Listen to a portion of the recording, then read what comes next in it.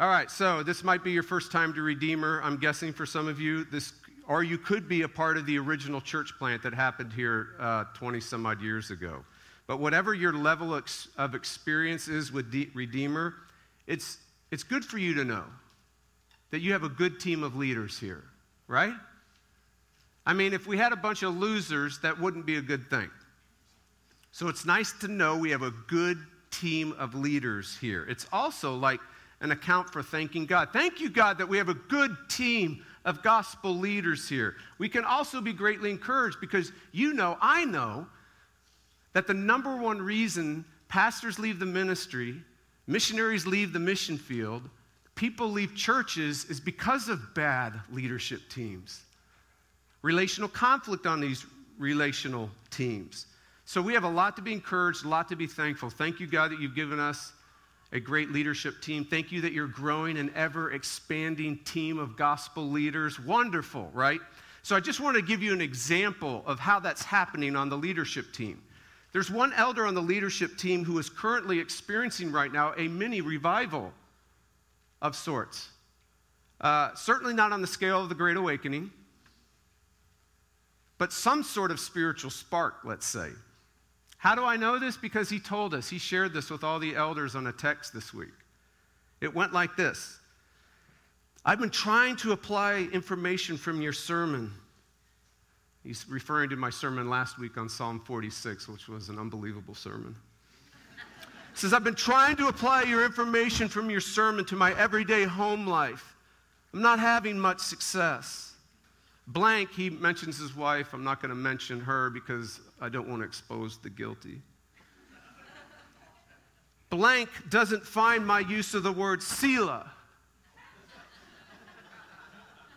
Those of you that knew Psalm 46, Selah meant shut up and listen.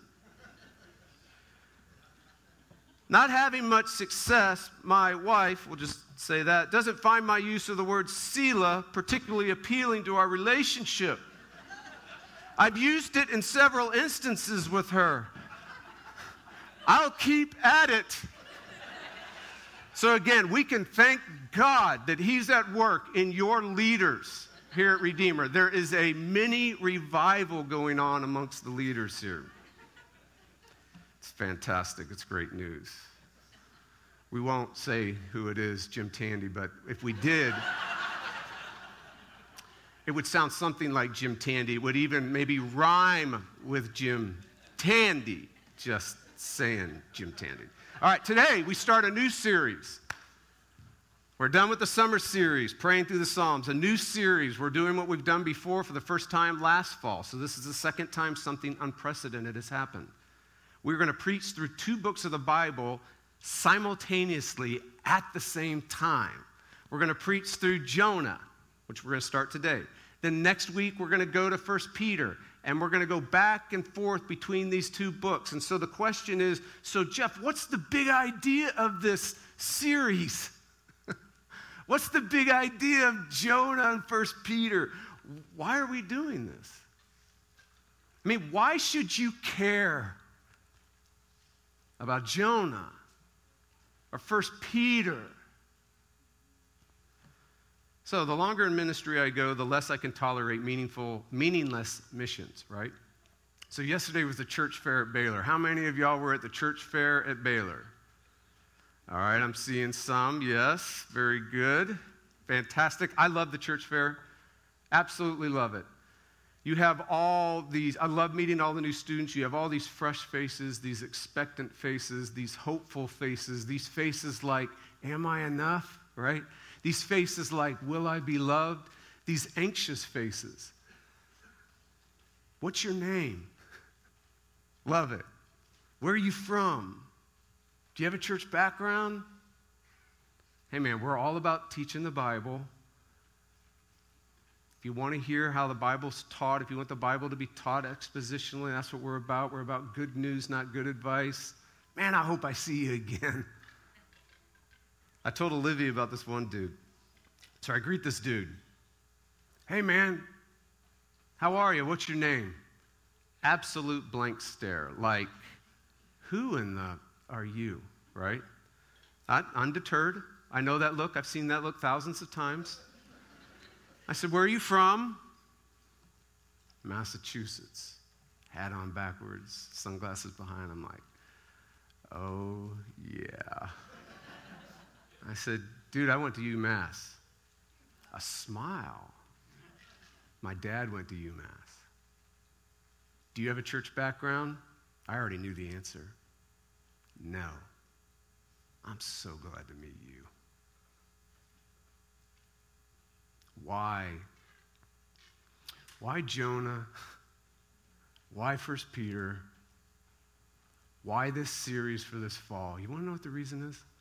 Because you do not need a common God.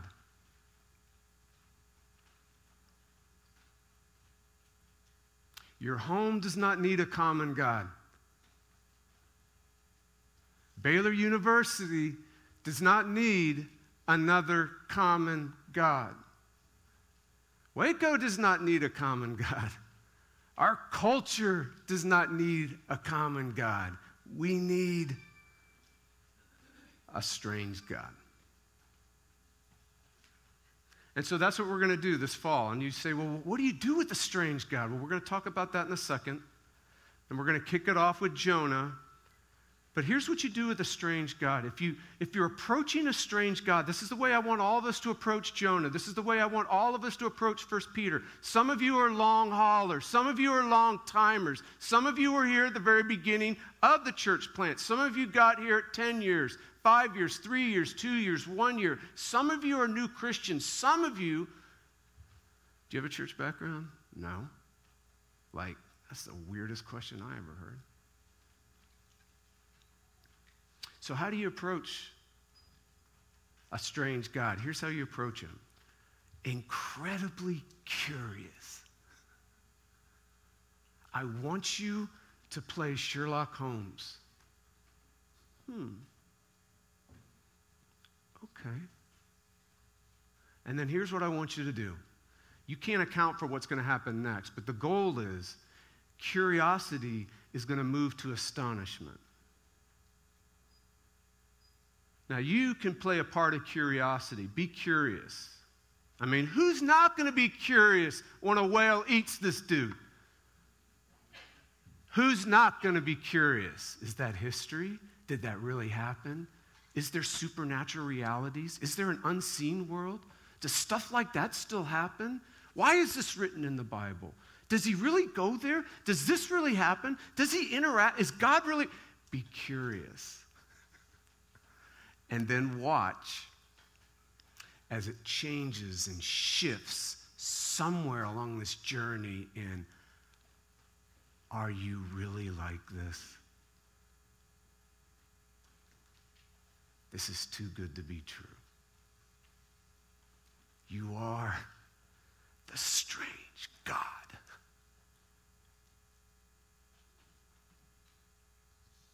We need the strange God. You need the strange God. I need the strange God. The person sitting next to you needs the strange God. Your home needs the strange God. Let's stand to hear from this strange God. We're looking at verses 1 through 3.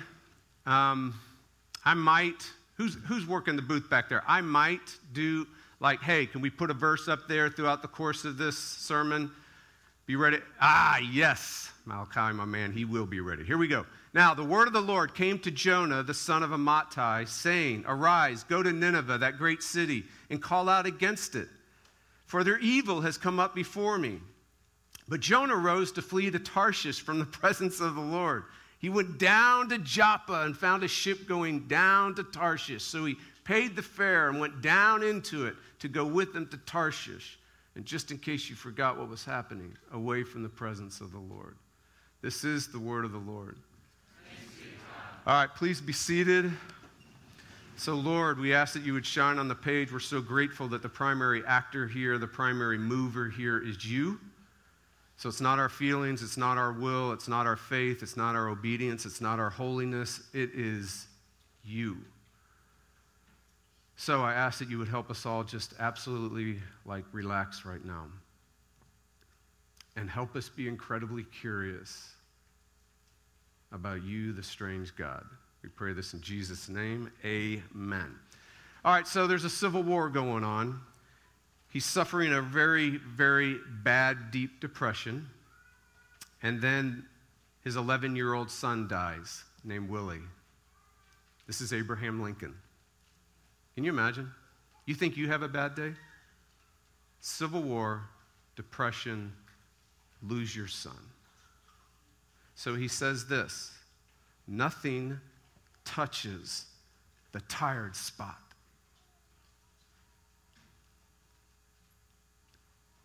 You have a tired spot.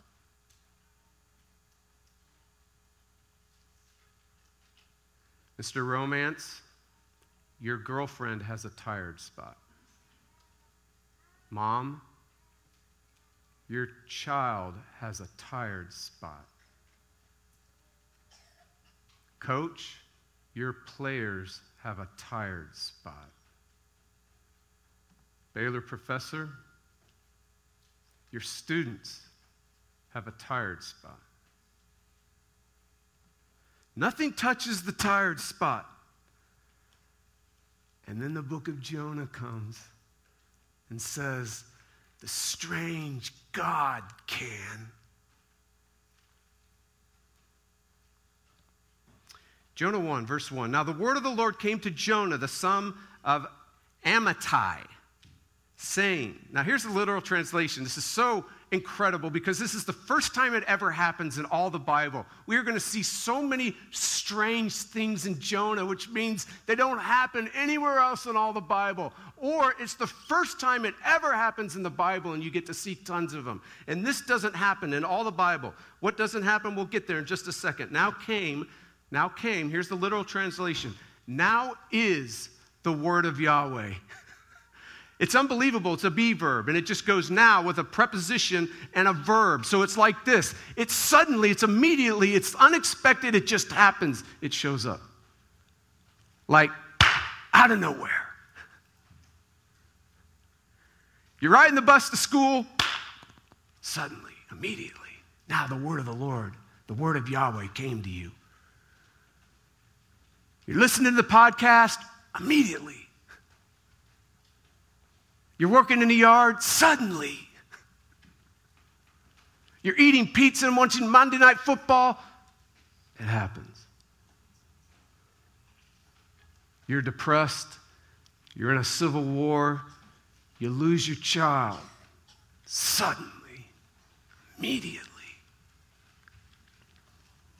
No other book in the Bible begins this way.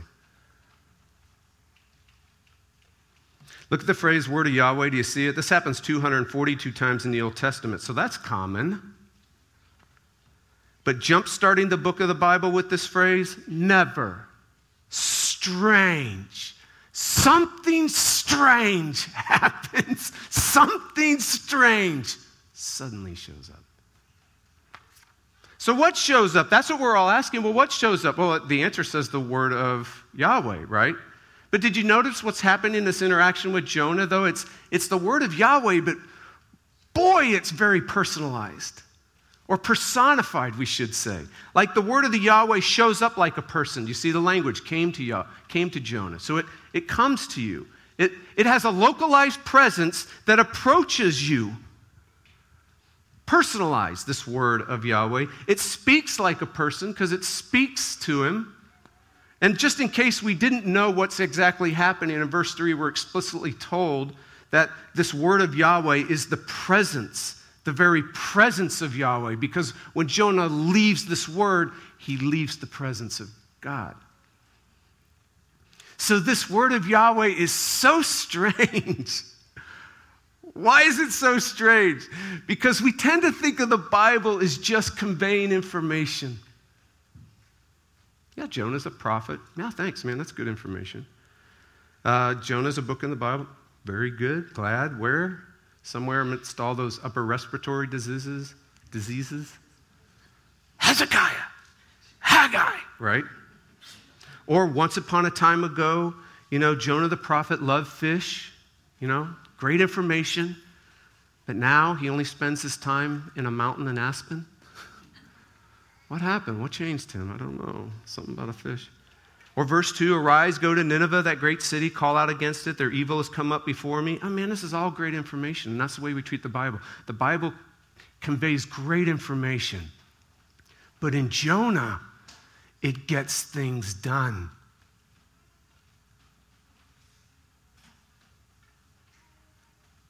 In Jonah, it communicates a presence. In Jonah, Yahweh shows up. Nothing touches the tired spot. Jonah says, a strange God can, with his word. That is his very presence. Don't miss this, because this is astounding to me. I mean, do you see how God all of a sudden shows up? Well, don't miss how God gets things done in the Bible. Don't miss how he shows up in the Bible. This is amazing. This will give you rest. This is so strange because this is absolutely not what we think. Notice Jonah isn't praying. God just shows up. God touches him with his word. Notice Jonah isn't fasting. He's not obeying. He's not going through a 500-page discipleship manual. God just shows up suddenly, strangely, and touches him with his presence. Jonah doesn't have a sincere heart. He doesn't have a committed heart. He doesn't have a sold-out, dedicated heart. He's not sold out, completely surrendered and yielded and whatever.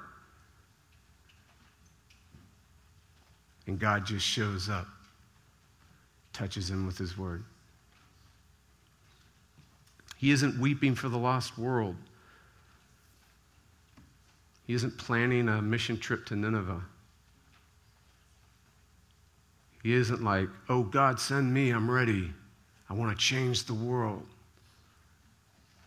God just shows up suddenly, strangely, and touches him with his word. I got a couple more because I was really on a roll and I thought they were pretty good. Jonah isn't singing how great thou art. He's not participating in a revival service. He's not feeling passion for holiness. He's not kissing, dating goodbye. He's not debating the Pelagians. He's not marching to change the world. God shows up and touches him with his word.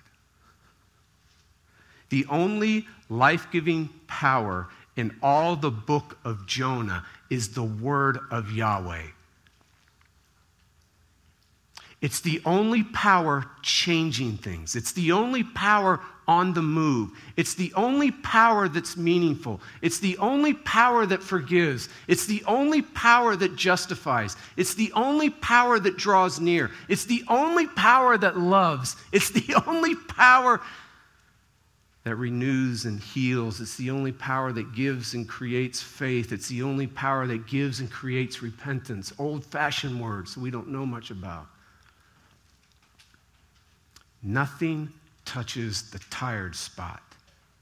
And the book of Jonah says, the strange God can with his word. So where's your tired spot? I mean, that's the question, right? If you and I and all of us have a tired spot, can you name yours? Can you identify yours? I heard a pastor the other day, you remember the Mars Hill, Rise and Fall of Mars Hill, where there's a pastor in our tradition that got interviewed at the end of it, and he said something that was absolutely like, yes, so true. We trend to think that pastors and churches and Christians don't have tired spots. And basically, everyone does. And what this pastor said was, if you're a church leader, you should be able to name off the tip of your tongue 1 to 3 to 4 to 5 tired spots. I'm using that language. But he said areas of deep struggle. You ever been around pastors and church leaders that can't? Oh, sure you have. You leave. They are that. I'm trying to be nice.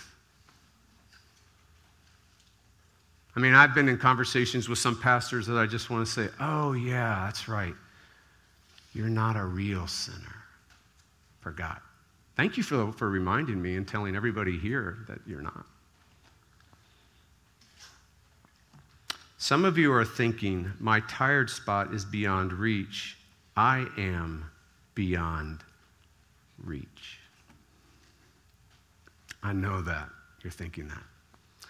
Now the word of the Lord came to Jonah, the son of Amittai, saying, arise, go to Nineveh, that great city, call out against it, for their evil has come up before me. This is another first.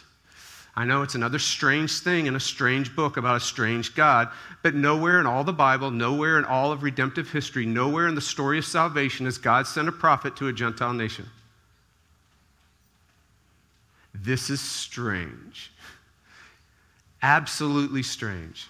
I mean, those of you that know Rahab, she was a high-dollar prostitute in Jericho, another Gentile city. If she was going to Jonah's church, and Jonah said, Rahab, you're never going to believe what the Lord just did. He just gave me this word. He told me that I need to arise, go to Nineveh, that great city, and call out against it, for their evil has come up before me. She'd say, that's strange.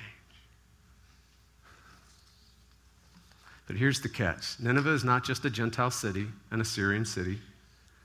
And it's not just the power center and the cultural center of the world, which it was. Nineveh is evil. Arise, go to Nineveh, that great city, and call out against it. For, here's the reason, their evil has come up before me. The picture here is not just they've done some evil and it's there. It's evil that's arisen from the earth and has moved past Everest and has stacked itself so much so that it has gone into the throne room of heaven, and God's like, it's before me. That's the picture. If you were Jonah right now, you'd be freaking out. In Harry Potter, everybody was afraid to say the name, right? So they would all walk around saying, he who must not be named. And if someone said, don't say that name. If you were in an ancient Near Eastern coffee house and you said, Nineveh, you'd clear the room. Nineveh, if it was around today, would be on the Tigris River somewhere near modern-day Mosul in northern Iraq. So 500 miles from Jerusalem, 220 miles from Baghdad.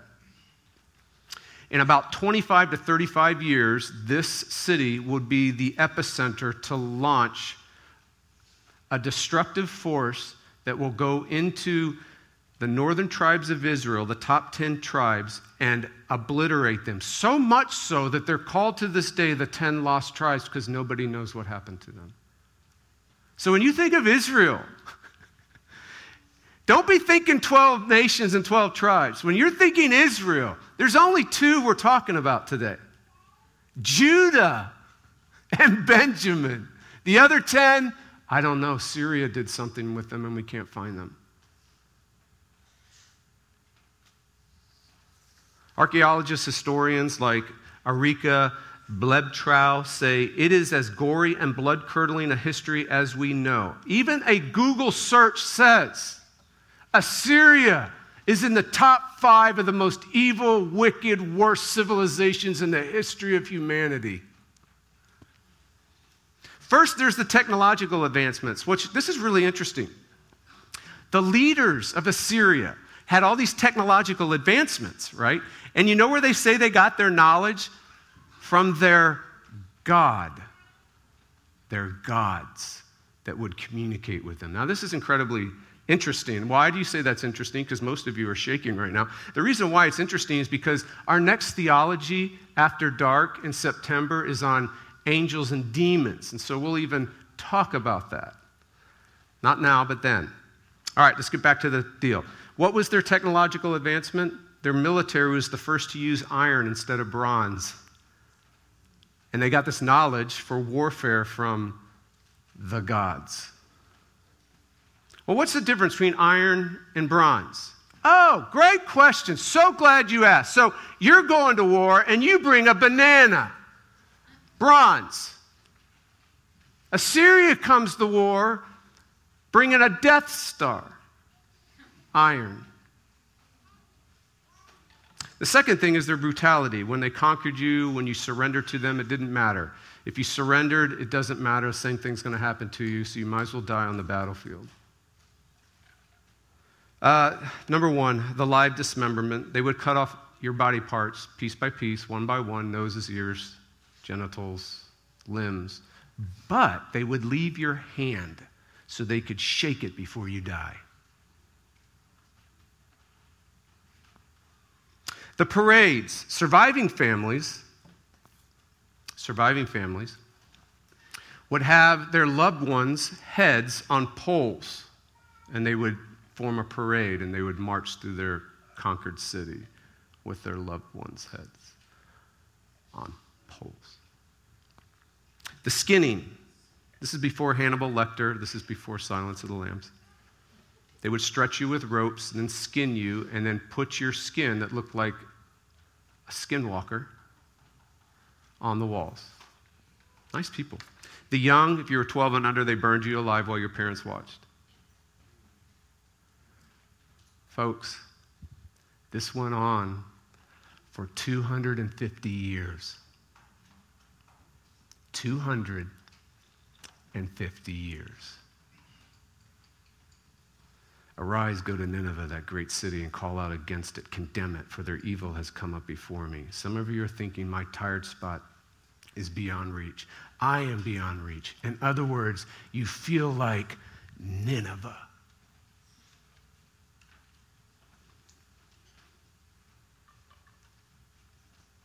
We'll spend more time in Nineveh, but here's what you need to know. At the end of the story, the whole city is reached by God. And it's the shortest sermon on record, reached the most people in the ancient world on record at the time. It is 8 words. Now, and it happened on the first day. So this was a scheduled, reserve the room, 3-day revival that was supposed to happen. You're supposed to, hey, I want you to go in 3 days and call out against it. The first day, 8 words. Here's the words. Yet 40 days and Nineveh shall be overthrown. And everyone's reached.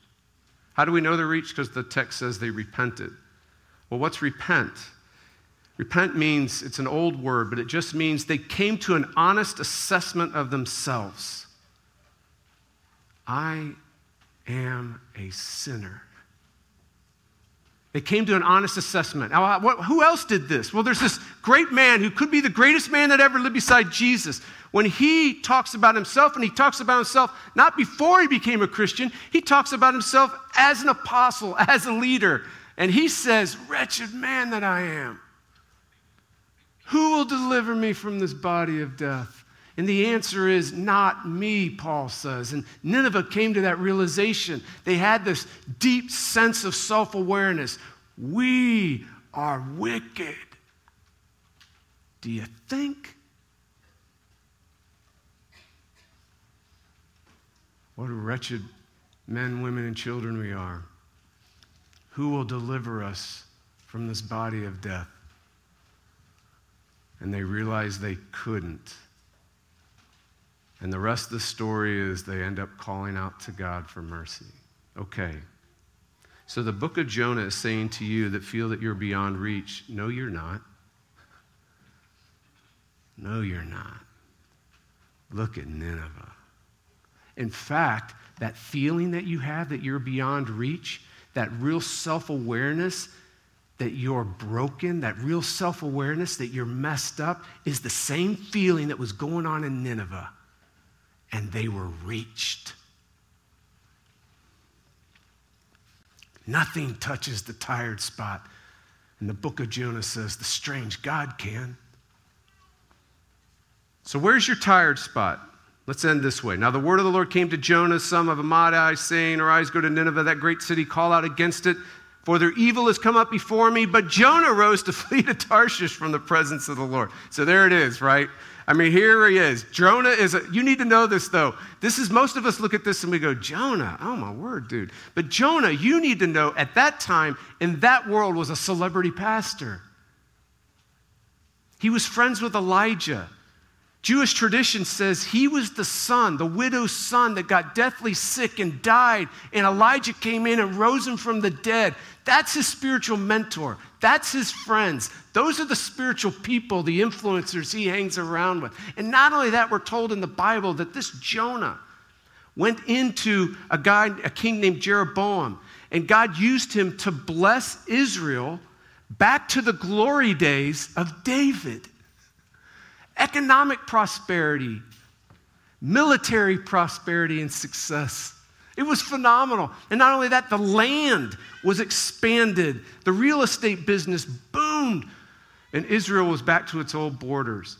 He was a national hero. He was a spiritual celebrity. He was where God was at work, wherever he went. But the first thing we see Jonah doing is running away from God. This church leader, this great prophet, this mover and shaker, this specially anointed individual. The text wants you to see it. God says, arise and go. It's a real joke in the Hebrew. God says, arise and go, but Jonah arose and fled. It's beautiful. Why is it beautiful? You are looking at pure disobedience. Pure disobedience. Arise and go. No, I think I'll arise and flee. Pure disobedience. Flawless rebellion. And we don't need to know whether he had a bad family. It's just right there. Right now, all you need to know, and all the text wants you to know, and crystal clear, is that Jonah is flawless rebellion. Pure disobedience. Perfect sin. It's easier to spot than Adam's, Samson's, David's. It's right there, and the text wants you to see it. So the book of Jonah is asking, before you even begin the book, who's the chief of sinners in the world? You got tons of candidates out there to choose from, so you're going to need to be curious. Who is the chief of sinners in Jonah? Be curious. Don't come up with an answer right now. But the book of Jonah is also asking the reader. It's also asking the original Israelite reader that's looking at it. It's also asking the church to this day. You and I begin to read this book, and the book of Jonah is saying to you and me, who's the chief of sinner in your little world? Is it your wife or you? Is it your child or you? Is it that annoying kid in homeroom or you?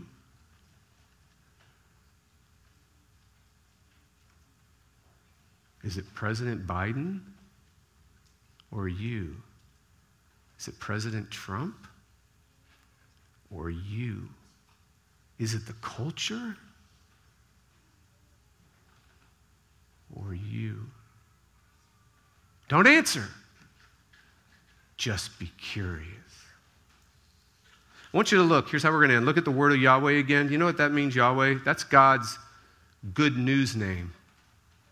Yahweh is the name that he has specifically for sinners. Yahweh is the name he gives specifically to messed up people. Yahweh is the name that he gives to people like Nineveh and Jonah and you and me. It's his good news name. So this is the good news name of God. So Ty and I are throwing football the other night, Thursday, right, dude? The next morning he's going to have his first 6:05 football practice. 6:05, not 6:04, not 6:06, says Coach Pierce. 6:05. So we're going to be there at 6:05. So it's going to be 7th grade football. So like any dad that would want to do at this time, he's getting ready to have it in the morning. I want to encourage my son, right? Don't you? Wouldn't you? I mean, I want to encourage him. I want to help him. I want to strengthen him. I want him to be brave. I want him to forget himself. I want him to enjoy the sport amidst all the pressures to perform and everybody yelling at you and your own little inner critic. I want him to be safe, okay? I want him to be brave and courageous. I want him to have fun and enjoy it. So I would do, what do you say to a kid? What would you say? Well, what did you say? He could tell that I was going to say something because he says, Dad, are you about ready to tell me something inspirational? This is what I can't stand. He's just like my wife. I can't get away with anything in our house. No, I think it, I feel it, they say it. Well, no, why? It really is not fun to live in a house like that where you don't want your thoughts and feelings being known and you have people that can read them. Do you want to say something inspirational to me right now, Dad? Yes!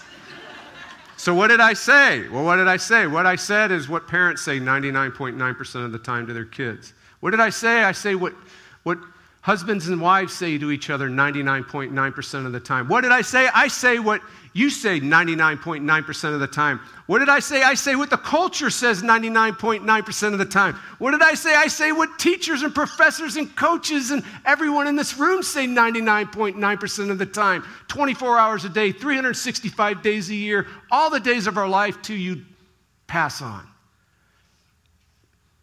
Gave him good advice, of course.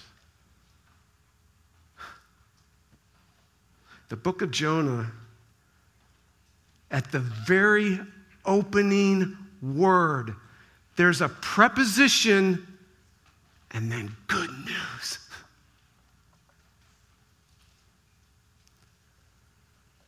Good news, not good advice. The deepest impulse of everyone in the book of Jonah, the Ninevites, the Israelites, Jonah, you and me, is to run away from God. The deepest impulse in the heart of God is to run towards you, the sinner. Do you know what's so strange is that Jesus, it's just really weird. I never could quite figure it out. I mean, I can give you biblical theological reasons. Of course I can. Jesus, of many things he says about himself, do you know that he calls himself the true Jonah?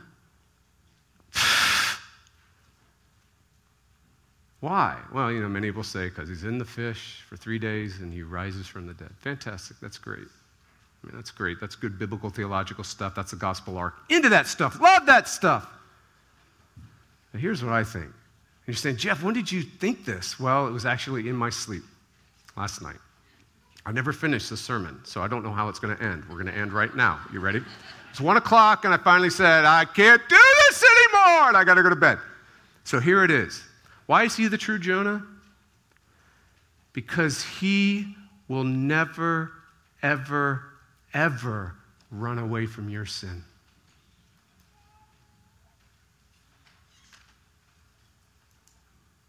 He doesn't run to Tarshish.